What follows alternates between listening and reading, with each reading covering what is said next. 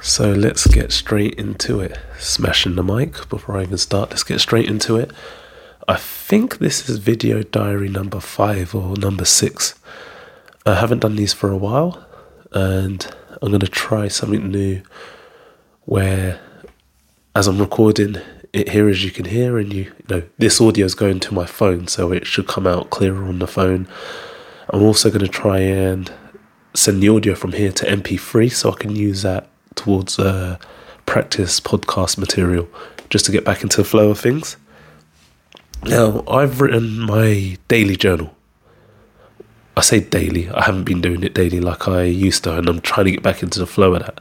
But I'm going to read what I wrote in my daily journal and then maybe reflect a bit back on it once I hear it read back to myself, if that makes sense. So let's start off with that.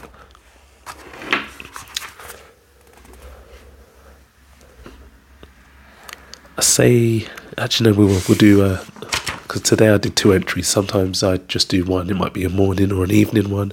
And some days I'll do 2. And I've done 2 today. So I started off with, good morning, school run complete and back home to relax. Today I am hopefully purchasing a machine for my property. That was meant to be washing machine. This is another step in the direction of equipping my property with essentials. And I say essentials in inverted commas.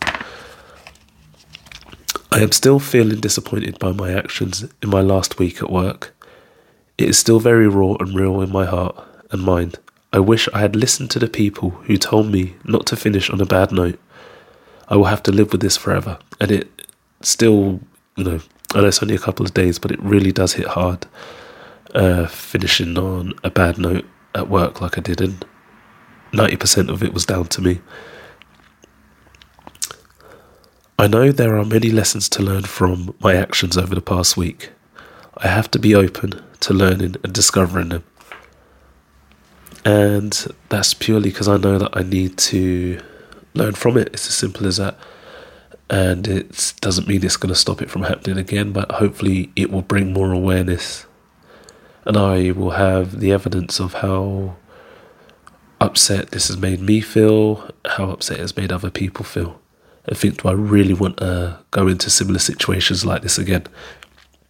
Now, I'm probably sounding quite congested and blocked up because that's exactly what I am.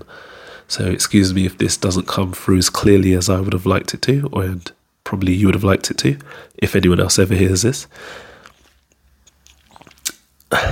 Right. So, like I said, I have to be open to learning and discovering the new lessons that are there to be taken from the experience over the last week. And then I'll go on to write what I'm grateful for. I'm grateful for the friendships I created at the airport. And I truly mean that. I'm grateful for the journey I have ahead. New challenges. I may know some of the things I'm going to be doing, but I don't know how they're going to play out and what challenges they will present. I am grateful for having God in my life. And this is really over the last month that God has come back into my life. And it's more me not fighting and rejecting and asking for his support, for his strength to help me build on to the next level. Whatever plan he has for me, I hope I can be equipped physically and mentally to the best of my ability to carry that plan out.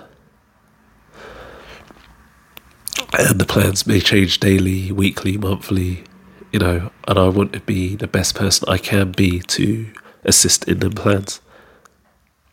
I'm going to stop the recording here, so it's not too long a recording, and it's like 2 pieces, because the next part will be the evening diary entry.